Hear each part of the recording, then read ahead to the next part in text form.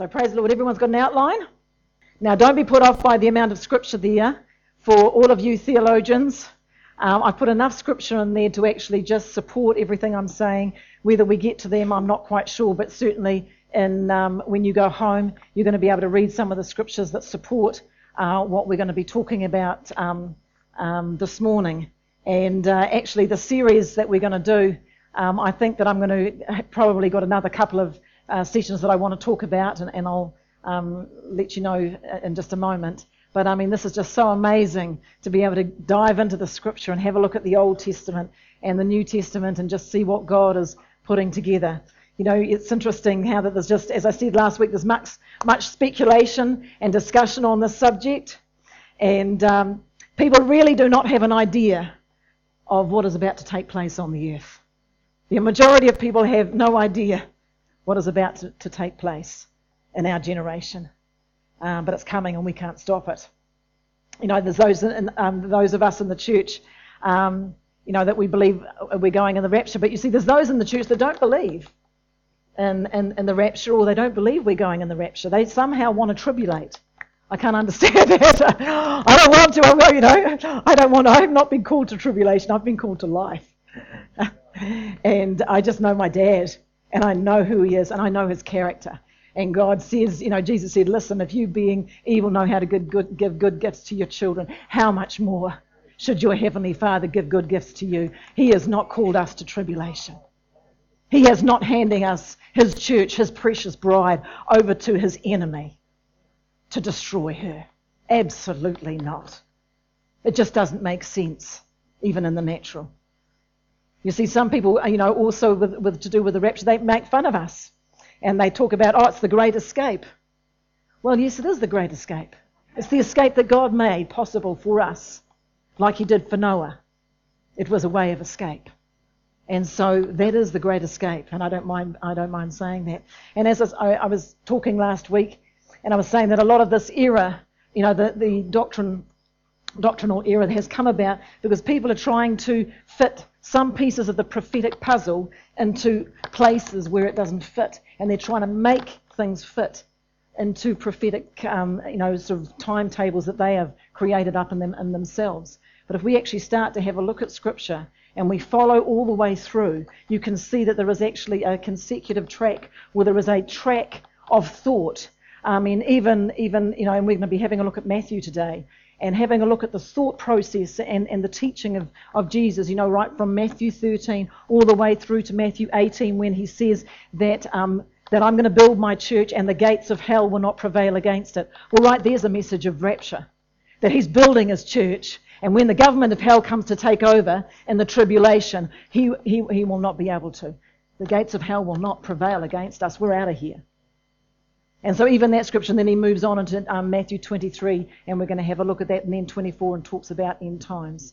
And so we can actually have a look and see that God is not confused, and at the end times, in the last chapter of Revelations, it talks about in the end times, you know, people are going to come and go, and there's going to be knowledge. He says, but at the end times, he says, we're going to know these things that are happening and going to be happening on the earth. Praise God. And so God doesn't want us to be ignorant of what's happening in the end times. Have a look at the scripture here. He wants us to discern the times. And this is Jesus in Matthew 16. And he says here, he answers, and he's talking to the Pharisees, and they are questioning him and they're testing him.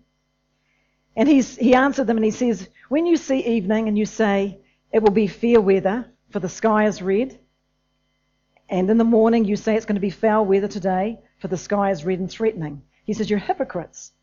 He says, you know how to discern the face of the sky, but you cannot discern the signs of the times. A wicked and adulterous generation seeks for a sign. No sign will be given them except the sign of the prophet Jonah. And then he left and he departed. Now we're going to pick up some of this in just a moment. But it's interesting, it's possible, Jesus said, that we can discern the time. And that's what we're wanting to do. God wants us to discern the time that we're living in. Now, I'm not saying Jesus is going to come back and we're going to be raptured in the next year, in the next 2 years, the next 5 years. But we are closer than we've been before. The church age has been around for 1967 years. Who knows whether it's going to 2,000 years of being on the earth, whatever it is, but we are getting close. If the earth lease for man that God gave man an earth lease for 6,000 years, he's given us, we're about there right now. I've got about another 15 years to go before that 6,000 year period is up, or depending how we're working it with the Israeli clock. But anyway, let's have a look here. So it says here that it's possible for us to discern the signs of the times. And it's important for us to do so. You know, it's interesting, in the letters to the churches, the apostles wrote about end times. Peter wrote about end times. You'll find the apostle John wrote about end times. You see Paul wrote about it in Titus. Then he wrote about it in his first letter to the Thessalonians. Then in the second letter to the Thessalonians. Paul, you know, was a pre-tribulation rapture teacher. And so I believe that we can also go along with that. And so that's what we covered last week. So let's have a look at this. So what does the words say that we need to watch for when we're talking about end times? I said last week that in order for us to rightly interpret Bible prophecy and scripture, we need to have a look at the three groups of people that God is talking to. The three groups that he deals with in scripture and in the earth. There's Israel, then there's the church, and then there's the nations. And so last week we looked at God dealing with the church during these end times.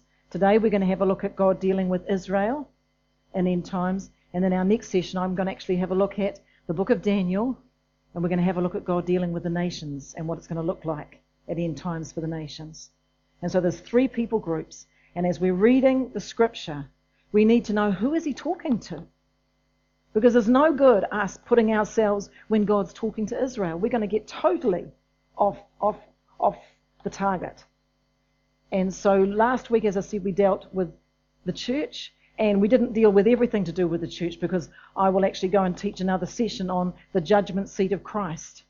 People think that the church is going to be judged on earth. No, God's bringing his ambassadors home. When war breaks out on the earth, he's bringing the ambassadors home. He will judge his ambassadors at home, at the reward seat or the bema of Christ. And we will be, judged for what we have done in this body while we're down here. And so end times is important, because as we start to see what is going to transpire, it doesn't actually give us that much time to work our whole life and to give ourselves as a sacrifice, a living sacrifice to him, so that we're going to be rewarded in heaven for every hour that we actually give to our God. And so that's why it's important that we're here to serve the King. Okay, and so we're having a look at this today. Where does Israel fit in the time clock? Where does Israel fit in end times? What does God have to say about Israel's future? And so we're going to have a look at some historical scripture to give us an understanding of that picture. And as I said, in Matthew 16, Jesus talks about discerning the times. Then in Matthew 24 and Matthew 25, he's talking about what's going to happen to the temple, and we'll have a look at that. Then he talks about just before the end times. Then he's talking about the tribulation. Then he talks about the second coming. And it's talking to Israel. He's not talking to the church. He's talking to Israel. And so let's have a look at this. Let's just begin here by Matthew 23. And just by way of background, in Matthew 23, Jesus has been having some discussions with the religious leaders, and he was so frustrated with the religious leaders. He called them a brood of vipers. He called them snakes. He said that you're, like graves, dead men's tombs. He said when they were supposed to be the light of the world, when they were supposed to be the sign to the Gentiles of a covenant with God, they were absolutely dead. And so it's interesting some of the comments that Jesus makes about them here. And it's interesting as he's commenting here that you can notice in the way he's talking in the next few scriptures, you can notice that his focus starts to shift away from Israel and the covenant, and he starts to look to the Gentiles. Why? Because right here, the time of the Jewish clock is going to stop. There's 1 week to go, which is a 7-year period. But in the meantime, when that Jewish clock stops, the time of the Gentiles starts. And you can see that he departs from the temple, and once he departs, God withdraws from that place, the temple is smashed, and then the time of the Gentiles kicks in. It's incredible. Incredible story. So let's have a look at this here. Matthew 23, verse 37 to 39. He says, O Jerusalem, Jerusalem, the one who kills the prophets, stones those who are sent to her. How often I wanted to gather your children together, as a hen gathers her chickens under her wings, but you were not willing. See, your house is left to you desolate. For I say to you, you will not see me, or you will see me no more, until you say, blessed is he who comes in the name of the Lord. And then Jesus went out and he departed from the temple. He didn't go back into the temple after that statement. He left. The presence of God left. Very interesting. Now it's interesting, he says here that your house, he's talking to Israel. He says, Israel, your house is going to be left desolate, and you are not going to see me as Messiah until you say, blessed is he that comes in the name of the Lord. Now it's interesting because he rode into Jerusalem on a donkey, and they were saying, Hosanna, Hosanna, blessed he who comes in the name of the Lord. They got it wrong. They thought Messiah was coming, as I said to you last week, to set up his kingdom. No, that wasn't the time frame. And then when he didn't do what they said crucify him, he's not Messiah. And so they were trying to say, blessed is he that comes in it's now the time. No, it's not the time. You've got it all wrong. And so he says, you will not see me again. And he's talking about his second coming to Jerusalem for his nation, Israel. And so therefore he departed. So we can see here that Jesus rebukes them because they were not being the light of the world like they should have been. He went out and he departed from that place. And as I said, we're going to see that his focus starts to shift. After that time, he is crucified and the time clock for the church age starts. So let's carry on reading here.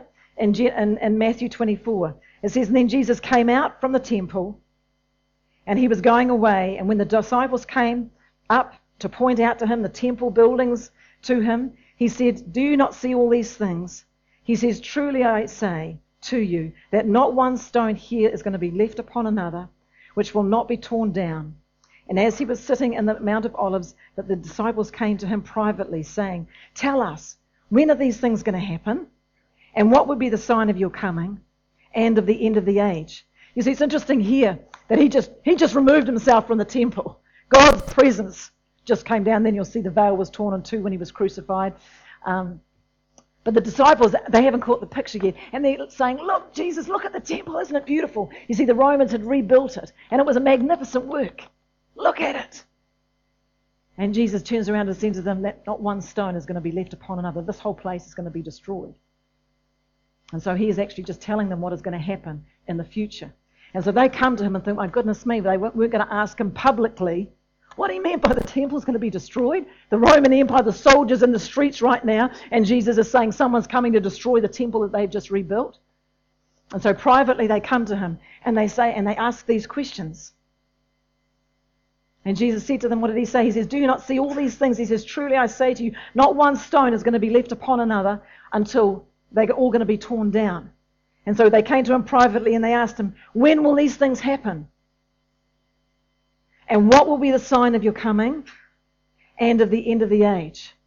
And so it's interesting that the disciples ask Jesus three questions. When is this going to happen? When is the temple going to be pulled down? And what is going to be the sign of your coming? And then what is going to be the sign of the end of this age? And so what we're going to do now is we're going to have a look and we're going to see Jesus answers those three questions. Now he is talking to Israel and he is talking about Israel. And so the first question, when is this going to happen? When are we going to see this temple torn down? I mean, the Romans are here. Let's have a look here. I've given you on your outline, I've given you a breakdown on these whole passages of how things are going to transpire and how Jesus is going to explain and answer those different questions. You see, the first question, Jesus describes the temple, the destruction of the temple, and that actually happened by the Romans in 70 AD. And then he goes on to describe a second coming, or the signs of the second coming, which we're a part of that right now. We're seeing signs, and we're still in that time when we're going to see signs happening. And then we're going to be raptured out of here. And then Matthew 15, or Matthew 9, I should say, Matthew 9 to 14, we're going to see the beginning of the tribulation. Starts right there. And so we're taken out in between Matthew 8 and Matthew 9. The church is taken out. And then we find Matthew 24:15, it marks the middle of the tribulation. We're going to have a look at that. And then Matthew 24:15 to 26 is the second half of the tribulation. And then 27 onwards is going to be when he actually returns and literally touches down on this earth. And so we're going to have a look at this and have a look and see the chronological order of what Jesus is talking about, and that Jesus is not jumping from one dispensation, which we talked about last week, to another dispensation. He's actually dealing with the dispensation of the law under Israel's reign. Okay, and so let's have a look at this first question. It says here, when shall these things happen? When is this temple going to be pulled down? Have a look here. And we're going to jump to Luke right now, and we're going to have a look at this. And the reason I am doing that is because there's a scripture at the end of Luke that will tell you and show you that there is a difference between the two descriptions of this attack on Jerusalem. And so Luke 21:12, 16 to 17. Are we doing okay? Am I trying to explain it all right? All right. Okay, so Luke 21:12, and then verses 16 to 17. He says, but before all of these things, talking about the temple, before all of these things, they will lay their hands on you and persecute you, delivering you up to the synagogues and prisons. And you will be brought before the kings and rulers for my name's sake. You will be betrayed even by parents and brothers, relatives and friends. And they will put some of you to death, and you will be betrayed and you will be hated by all for my name's sake. Okay, let's carry on reading. It's talking about the same thing here. It says, but when you see Jerusalem surrounded by armies, then know that its desolation is near. Then let those that are in Judea flee to the mountains. Let those who are in the midst of her depart, and let not those that are in the country enter her. For these are the days of vengeance, that all things that are written may be fulfilled. But woe to those who are pregnant, and to those who are nursing babies in those days. For there will be great distress in the land, and wrath upon this people. Circle this people. And they will fall by the edge of the sword. Now look at this. And be led away captive into all nations. And Jerusalem will be trampled by the Gentiles until the time of the Gentiles is fulfilled. So this is not talking about the church. This is talking about the destruction of the temple and the decimation of Israel that happened in the first century. And the key here is that it says there will be great distress in the land and wrath upon this people, on the Israelite people. And you will fall by the edge of the sword and be led away captive to all nations. Israel scattered to all nations. You see, to understand the scripture, we have to understand that the temple in 70 AD was totally decimated. The Emperor Titus came in and he totally wiped out and decimated the temple in Israel, in Jerusalem. And you find at that time, if you look at your history, the Israelites were scattered throughout the whole face of the earth. And she was scattered and has been scattered for nearly 2,000 years. And it was just at the turn of the century, of the 19th century, before the First World War, that these people started to come back in to their nation. It's incredible. Now have a look at this. You notice here, and this is what makes this different than Matthew 24 that we're going to read just a little bit later on. Notice here that Jesus didn't come and rescue them at this point.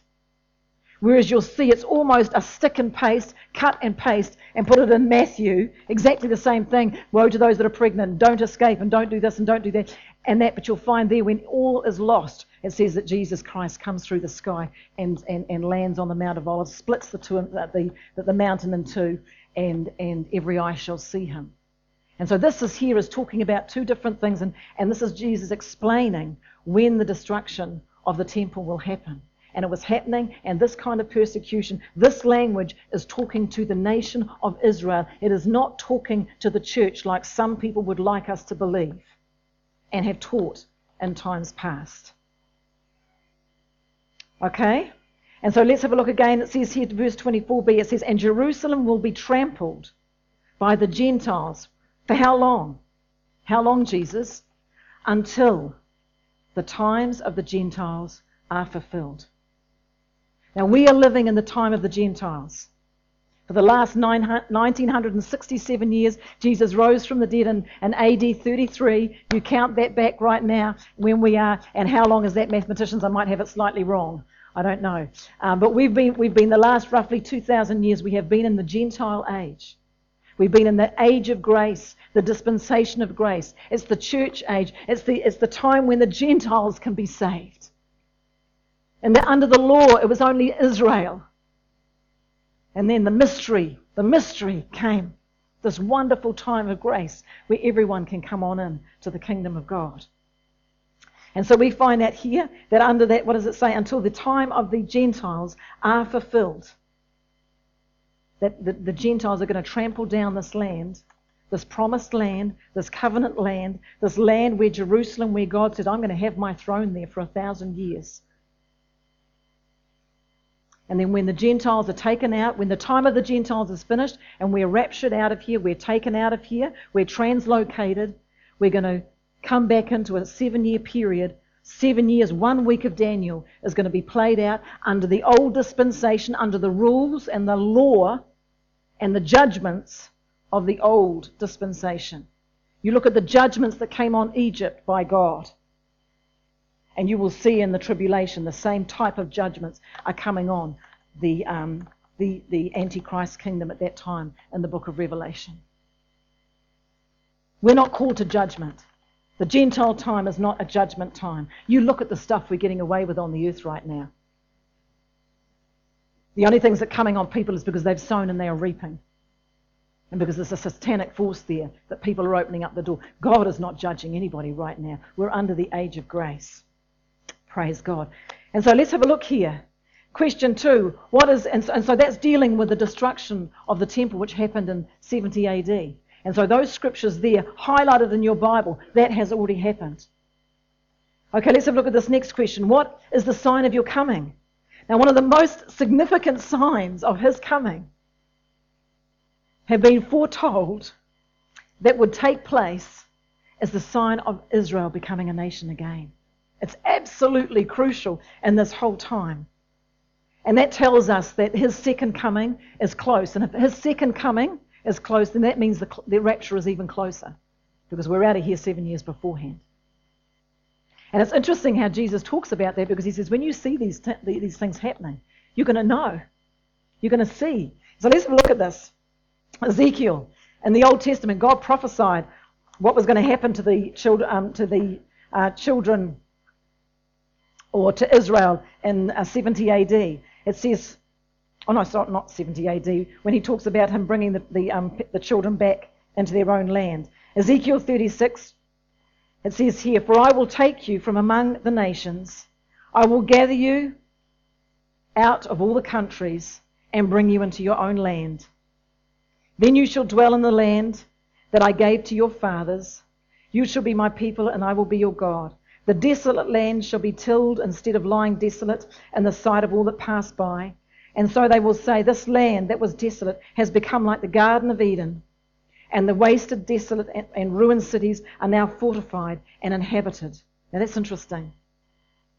Then the nations and then the nations which are left all around you shall know that I, the Lord, have rebuilt the ruined places and planted what was desolate. I, the Lord, have spoken this, and I will do that. Now we can see, and I'm quoting something that Stephen wrote. I was looking over some of his old notes from a wee while ago. But he said here, after being scattered among the nations for over 2,500 years, the Jewish people began to return to the land of their forefathers in the late 19th century. And that's incredible. For 2,500 years they were scattered. And that was even in the time of Nebuchadnezzar and the time of those kings. They were scattered. They never had come back as a people after King Solomon, King David, King Solomon. And they were one people and the powerful force. But once they'd gone away from God, they'd broken covenant with God, then all of the judgments from Deuteronomy 28 came upon them and they were totally decimated. Then they came back to Israel. You'll find Cyrus came and allowed Nehemiah to go back and build the walls, and Ezra built the temple, and they kind of rebuilt it. But it's just been one mess of destruction. And so the final destruction was in AD 70, where they were just scattered throughout the earth.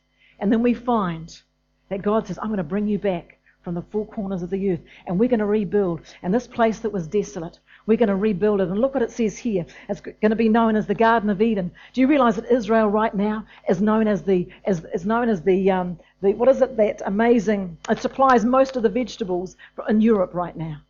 In fact, Russia is looking at Israel as the breadbasket. A lot of the food, you see Russia right now in the nations, she's in an area right now where she actually can't grow stuff, it's cold, and she actually gets all of her stuff from Israel coming up. And so it's going to be interesting because the Bible talks about a nation coming down from the north against Israel in the end times. And so there's some amazing stuff that's happening here. And so look at this.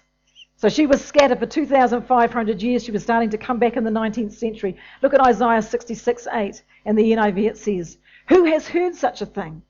And who has ever seen such things? Can a nation be born in a day, or can a nation be brought forth in a moment? Yet no sooner is Zion in labor than she gives birth to her children. And so we can see, God is prophesying about Israel, that in the 14th of May in 1948, the modern state of Israel was born. Who's heard such a thing? Can a nation be born in a day? God is saying in Isaiah, can a nation just be born?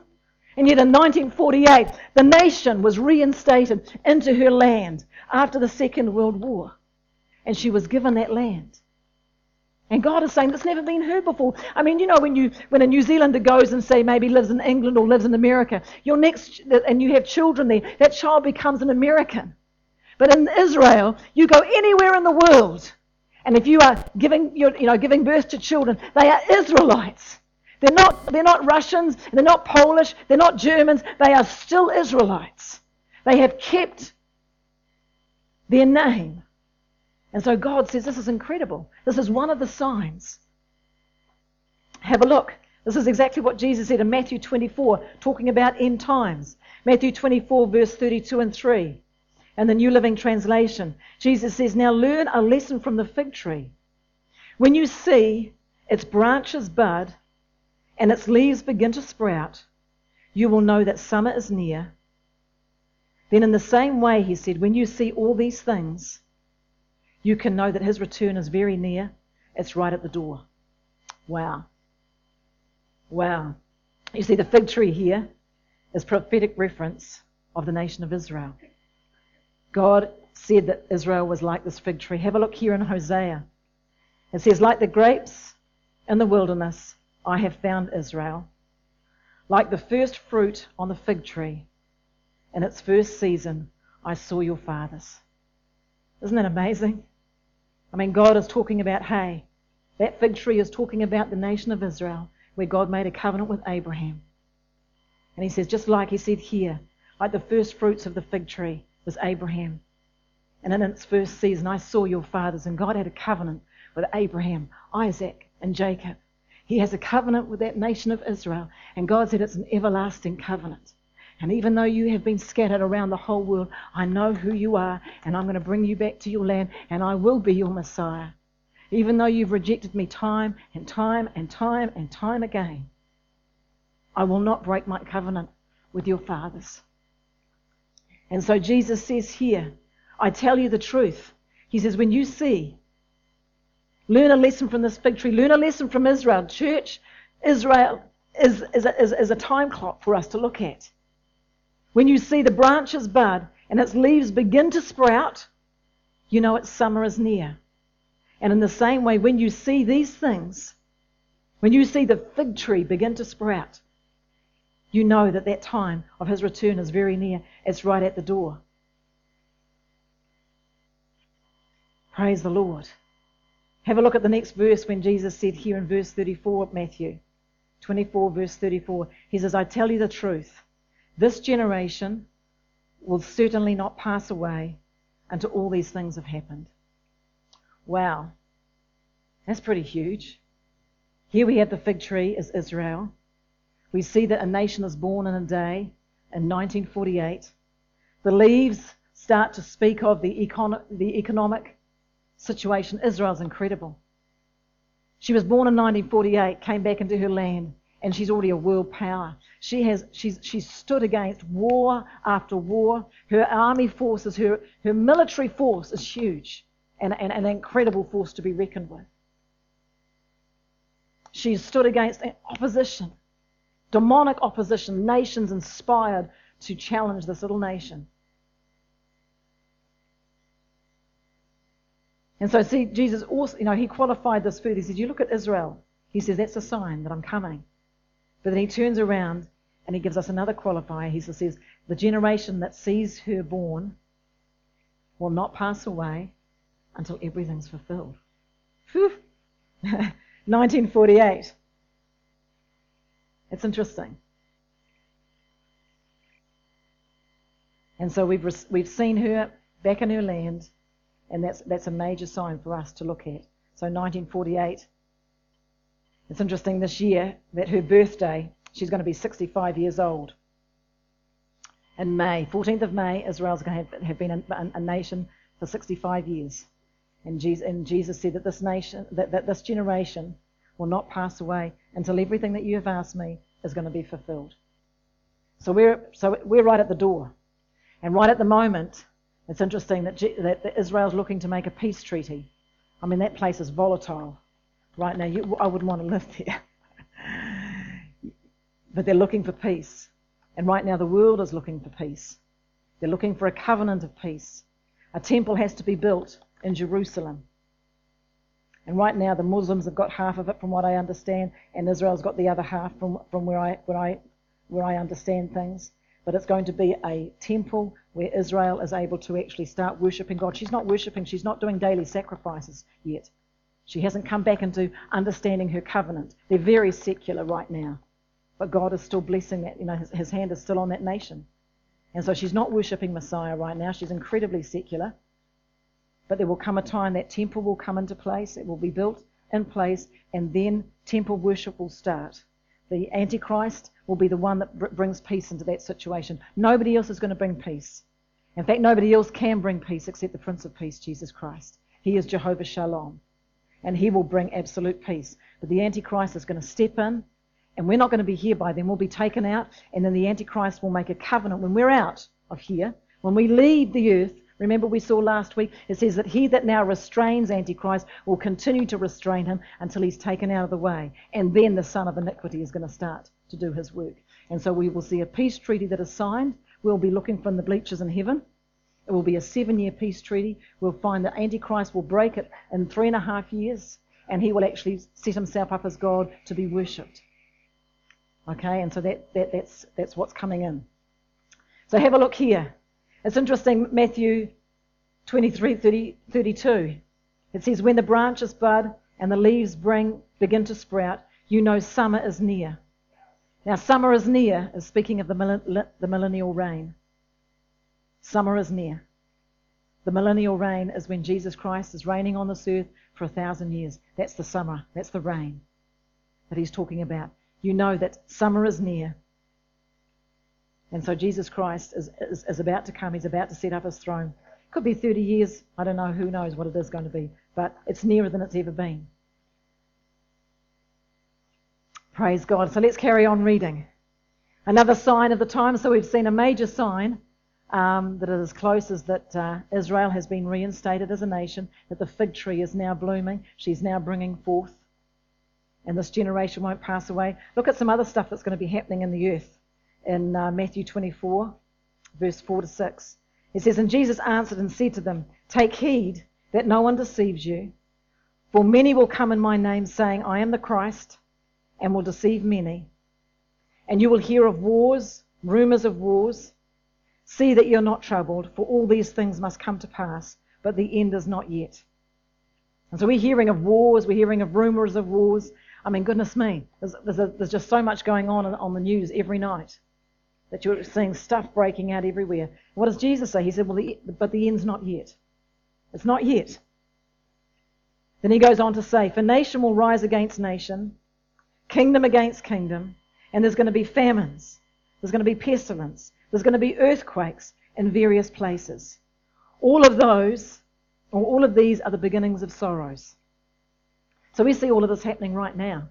I mean, we are right in that time on Matthew 24, verse 7 and 8. We're seeing the wars, the rumours of war, the famine, the pestilence. And we're looking and we're going, my goodness me, what's going on? And Jesus says, this is the beginning of sorrows. It's just the beginning. It's not the tribulation, it's the beginning of.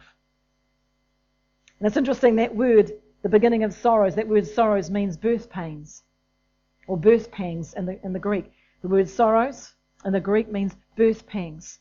And you know, ladies, if you've had a child, and you know that those birth pangs that start, and those muscles start to contract, and the baby's not ready to come yet, but the muscles start to contract, and then those start to get, they're quite a few hours apart, and then they start to get closer and closer and closer until the time of delivery.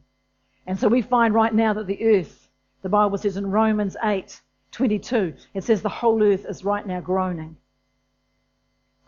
in birth pangs. She's wanting to be delivered. The earth right now wants to be released from the curse of sin and death. The whole earth has had enough.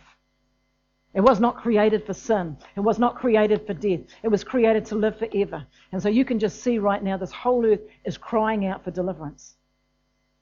She's crying out. She's travailing. And Jesus says this is the beginning of sorrows. The labour pains are starting, but the birth hasn't happened yet.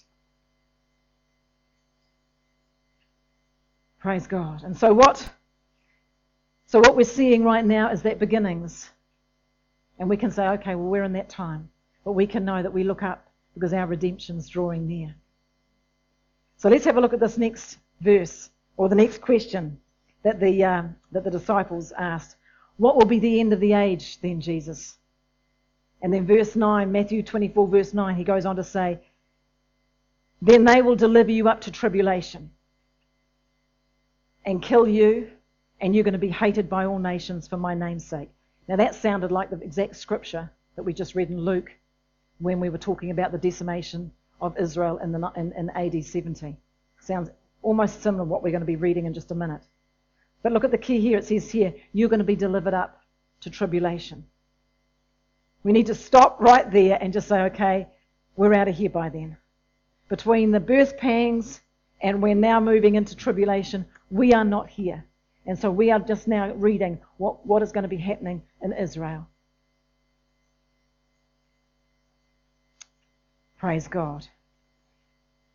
So they will deliver you up to tribulation, and you will be hated by all nations. And so the you that Jesus is talking about is Israel. They're going to hate you, Israel. You can see right now, it says here, you will be hated by all nations. Now, right now, Israel still has some friends in the earth. I believe Singapore is still a friend. The United States was a very good friend. The United Kingdom used to be a good friend, but Israel's losing her friends fast. Who's her greatest friend? Who's the greatest ally that Israel has on the earth right now? It's the church. It's the church that's in every nation. In every tribe, every tongue, every nation, the church is represented.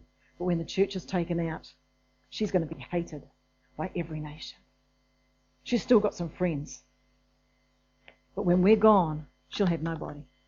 And that's when she's going to look up, because her redemption will come from Messiah. And so you will be hated by every nation. And look what this says here. Let's read on. And many will turn away from me and many will turn away from me, betray and hate each other. And many false prophets will appear and will lead many astray. Sin will be rampant everywhere, and the love of many will grow cold. But those that endure to the end shall be saved. And the good news about the kingdom will be preached throughout the whole world, so that all the nations will hear. And then finally, the end will come.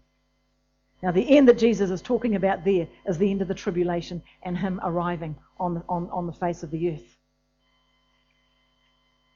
It says here that the gospel will be preached, the gospel of the kingdom will be preached to every nation, and then the end will come. Right now, the church should be preaching the rapture. We're getting out of here. Because once we're out of here, what's the gospel they're going to preach? Hey, he's coming. There's a second coming, and it's going to be in 7 years. Get saved.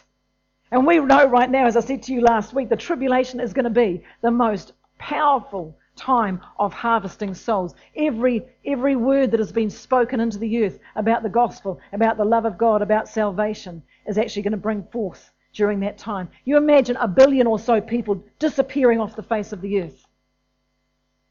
And you imagine people clicking on their television and looking at the news, and all of a sudden there's 10 million people, there's 50 million here, Don, there's so many million here.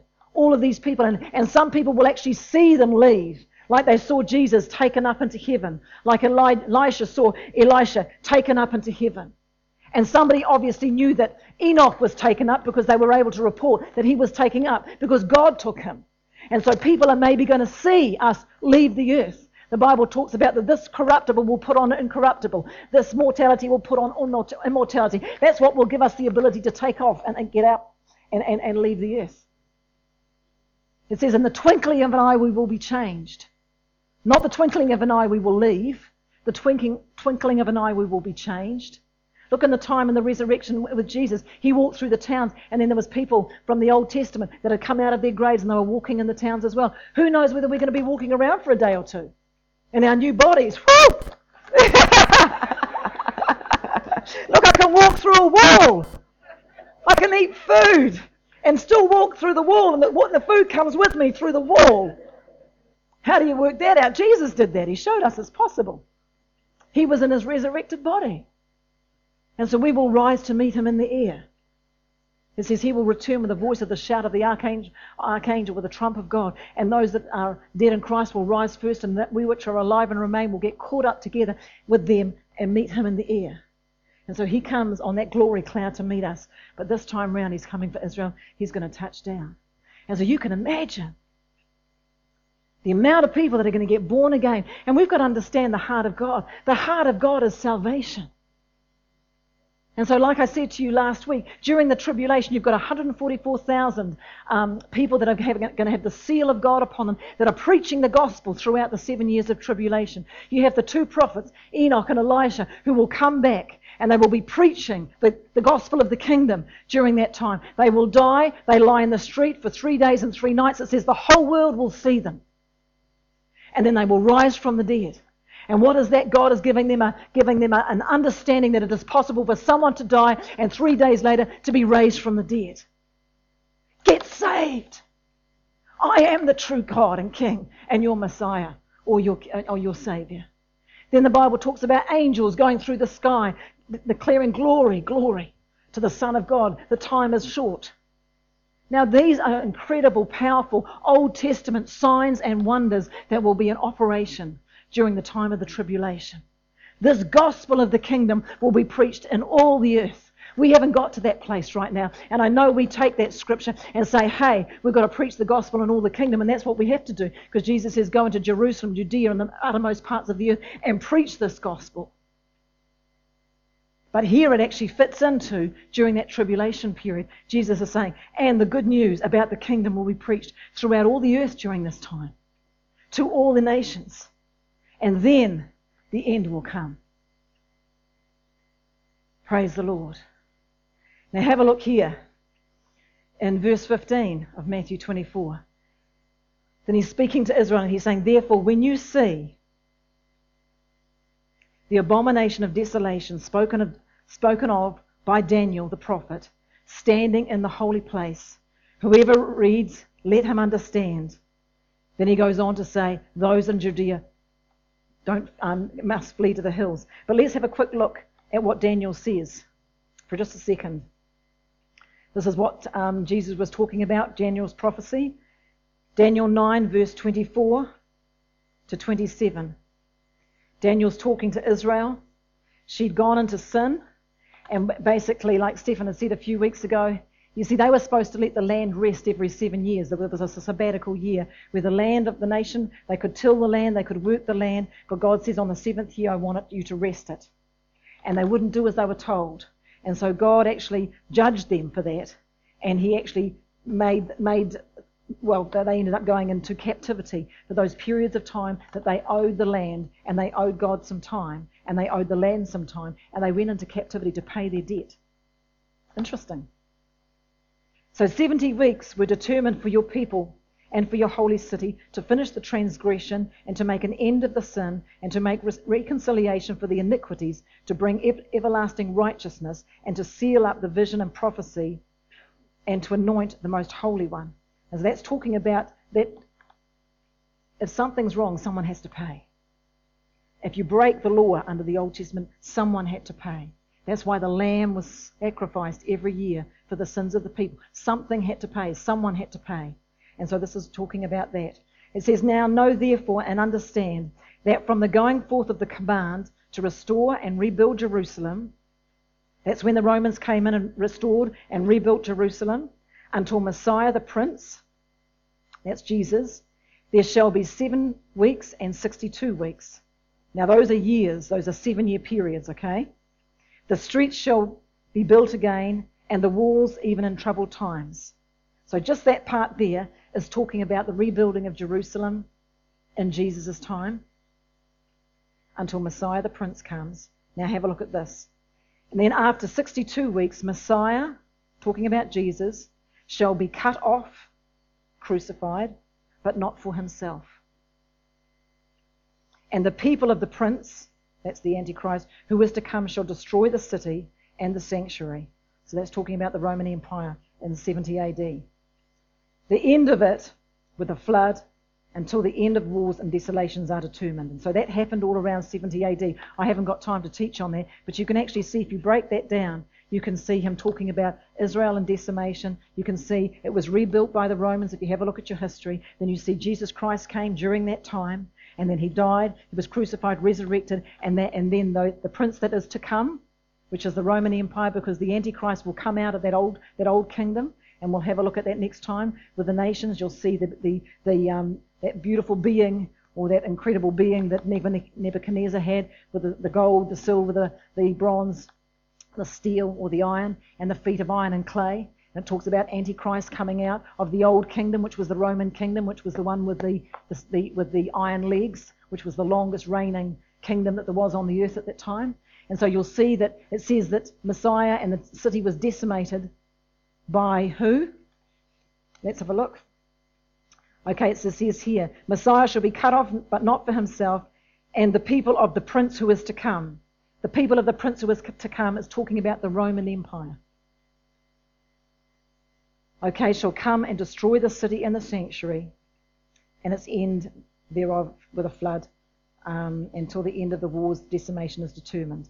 Then verse 27 it says, and then he shall confirm a covenant. Now we're jumping right now 2,000 years later to the Antichrist now, who is going to be coming out of the old kingdom that was the Roman Empire. It says, then he shall confirm a covenant with many for 1 week, which is a 7-year period. But in the middle of the week, 3.5 years, he shall bring an end to sacrifice and offerings. Okay, and so that's what Jesus is talking about here. He says, again in Matthew 24, therefore, when you see the abomination of desolation spoken of by Daniel the prophet standing in the holy place, whoever reads it, let him understand. Okay, so Messiah, this false Antichrist, is coming on, and he's making a covenant for 1 week. 1 week or one period of 7 years. In the middle of that 7 years, 3.5 years, he is actually going to break that covenant. He's going to stop the sacrifices to Jehovah, and he's going to set himself up. Now, Jesus says here, whoever reads this, let him understand. So let's now jump on to verse 16. He says, when you see this happening, you're in Jerusalem, you're in Israel right now, you see this happening, you see the covenant of peace has been made, and then you see this man stepping in and breaking and stopping the sacrifices to Jehovah. He says, be aware. What is he instructing? He says, then those that are in Judea must flee to the hills. A person outside the house must not go inside to pack. A person in the field must not return, even to get a coat. How terrible it will be for those that are pregnant women and for mothers nursing their babies in those days. And pray that your flight will not be in the winter or on a Sabbath. Sabbath, why? Because at that time, Israel was not allowed to work. She's not allowed to walk around. For that, in that time, there will be great horror, great horror more than anything that the world has ever seen and will see again. In fact, unless the time of calamity is shortened, the entire human race will be destroyed. Why? Antichrist, the false prophet, and Satan are starting to have a heyday in the earth at this point. The nations are gathering together at the Battle of Armageddon. China, or a army coming down from the east, coming down from the north. I mean, it's an absolute mess. The earth is going to be an absolute mess of war. It says here, but it will be shortened for the sake of God's chosen people. We could put there Israel. Then if anyone tells you to look, here is Messiah. See, we're talking about this, the Messiah that they are believing for, the Messiah that is going to come, the Messiah that's been prophesied in the Old Testament. And so it says here that if anyone tells you, look, Messiah is here, or there he is, don't pay attention. For false messiahs and false prophets will rise and perform great miracles, signs and wonders, so as to deceive, if possible, even God's elect or God's chosen ones. See, I have warned you. So if someone tells you, look, Messiah is out in the desert, don't bother going and look. Or that he is hiding here, don't believe it. Then verse 27 says, for this is what Messiah is going to look like. For as the lightning lights up the entire sky, so it will be when the Son of Man comes. And it goes on to say, just as the gathering of the vultures shows the carcasses thereby, so these signs indicate that the end is near. Immediately after those horrible days end, the sun will be darkened, the moon will not give light, the stars will fall from the sky, the power of the heavens will be shaken. And then at last, the sign of the coming of the Son of Man will appear in the heavens, and there will be deep mourning among all the nations of the earth, and they will see the Son of Man arrive on the clouds of heaven with power and great glory. And he will send forth his angels with the sound of a mighty trumpet blast, and they will gather together his chosen ones from the farthest ends of heaven and earth. So that's the second coming. It's different than the one that was spoken of in Luke. It looks like the same. The backdrop looks the same. Don't flee, woe to those that are with child. At that time, they weren't rescued. They were scattered through the nations. Then they were brought back in 1948. And then we can see the earth moving into this time, coming close to the time of this tribulation, of this last week that is to play out. The church is going to be taken out of here. The same thing's going to happen. Satan's going to come and try and make covenant, try and rule the earth. And just as he puts himself on the throne and starts to try and rule, God's going to split the sky and say, get off, the throne's mine. The crown is mine, the earth is mine, the people are mine. And the people of all the earth will have absolutely no excuse. They would have seen signs and wonders and miracles. And at the last moment, before he comes down, they need to cry out to God and get saved, otherwise the door's closed forever. That's it, on this earth at this point in time. Praise the Lord. And so we find out here Zechariah saying the same thing. Before the day of the Lord's coming, and your spoil will be divided in your midst, for I will gather all the nations to battle against Jerusalem. The city shall be taken, the houses rifled, the women are ravished. Half of the city will go into captivity, but a remnant of the people shall not be cut off from the city. Then the Lord will go forth and fight against those nations, as he fights in the day of battle. And in the days his feet will stand on the Mount of Olives, which faces Jerusalem on the east. And Mount of Olives shall split in two, from east to west, making a very large valley. Half of the mountain shall move towards the north, half towards the south. Then you shall flee through the mountain valley, for the mountain valley shall reach Azel. Yes, you shall flee as you fled in the earthquake. And then it goes on to say, thus the Lord my God will come, and all his saints with him. So we're not in that battle, we're coming with the King. We've been up there for 7 years with him, no doubt going through training, No doubt going through learning how to walk in the Spirit now that we are fully resurrected spirit, soul and body. Jude says the same thing, and he prophesies the same thing. Behold, the Lord comes with 10,000s of his saints to execute judgment on all, to convict all who are ungodly among them, and all their ungodly deeds which they have committed in ungodly way, and all the harsh things which the ungodly sinners have spoken against him. You'll see in the book of Revelations people just absolutely cursing God. Why would you want to do that? Praise God. And so we can see here that as we look at the end time events, we've had a look at what the church looks like in end times. We've had a brief look at what is going to happen in Israel, what it looks like. Jesus says that we've got some signs coming up right now that we can see in the earth. I guess what we're looking for, Israel, is the time clock. We're looking for the temple to be rebuilt. That will definitely be a sign how long that takes.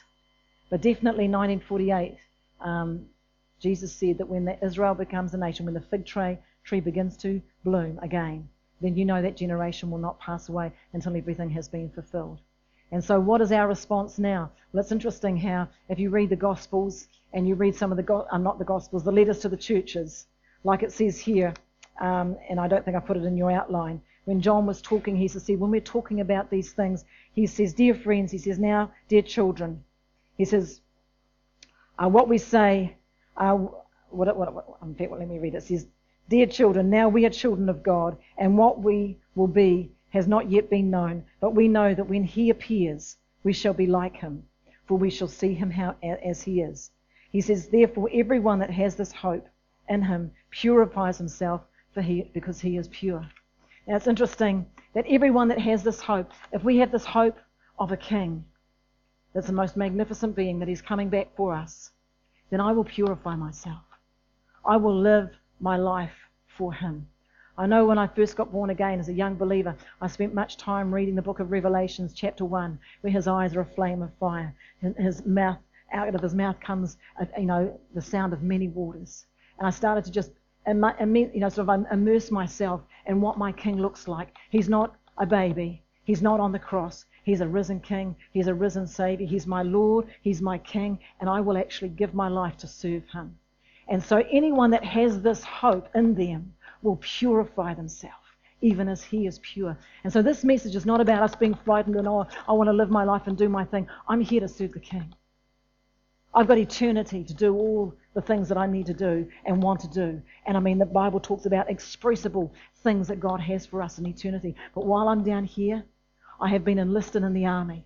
I have been enlisted to run the race that is set before me, to endure what I need to endure, to do what I need to do so that I can receive the prizes that he has laid up for me in heaven. And so that's what this gospel message is about, is that we're here on purpose for the king. We're here to serve him with our lives. We have gifts, we have talents, we have abilities, we have a mouth to speak, to be able to share the gospel with others. And so our job right now is to get ourselves in the book and to actually equip ourselves and to get ourselves strong in the Lord so that we can move in the power of his might and do what we need to as the end time church. We are the salt of the earth. We are the preservative. And while we are here, Satan cannot do what he wants to. While we are here, when the light is taken out, darkness will take over. But we are the light. And while the light is here, God, Jesus says, if the salt has lost its flavor, what good is he? And so we're here to be the flavor of our societies, of our schools, of our workplaces, and to actually allow them to see Jesus Christ in us, the hope of glory. And so for me, this is the most amazing message. Absolutely. And it's a serious message. And yet we can have fun with God, and God is an amazing person, but we can think, my goodness me, all right, I'm going to count the costs. I'm giving my life. I'm doing what I need to do. I'm getting myself ready and serving him in the earth as it is right now and what he wants me to do. Praise God. How great is our God that we're seeing this God's turning up. Our King is turning up, and when Satan thinks he's won the battle, our God breaks through the skies. I know those were a lot of scriptures, but I thought I just had to give you those just to support everything, because it's one thing to say stuff, but if you can see it in the Word, it kind of supports what God is doing and what God is saying, and helps us to, I guess, believe according to the Word.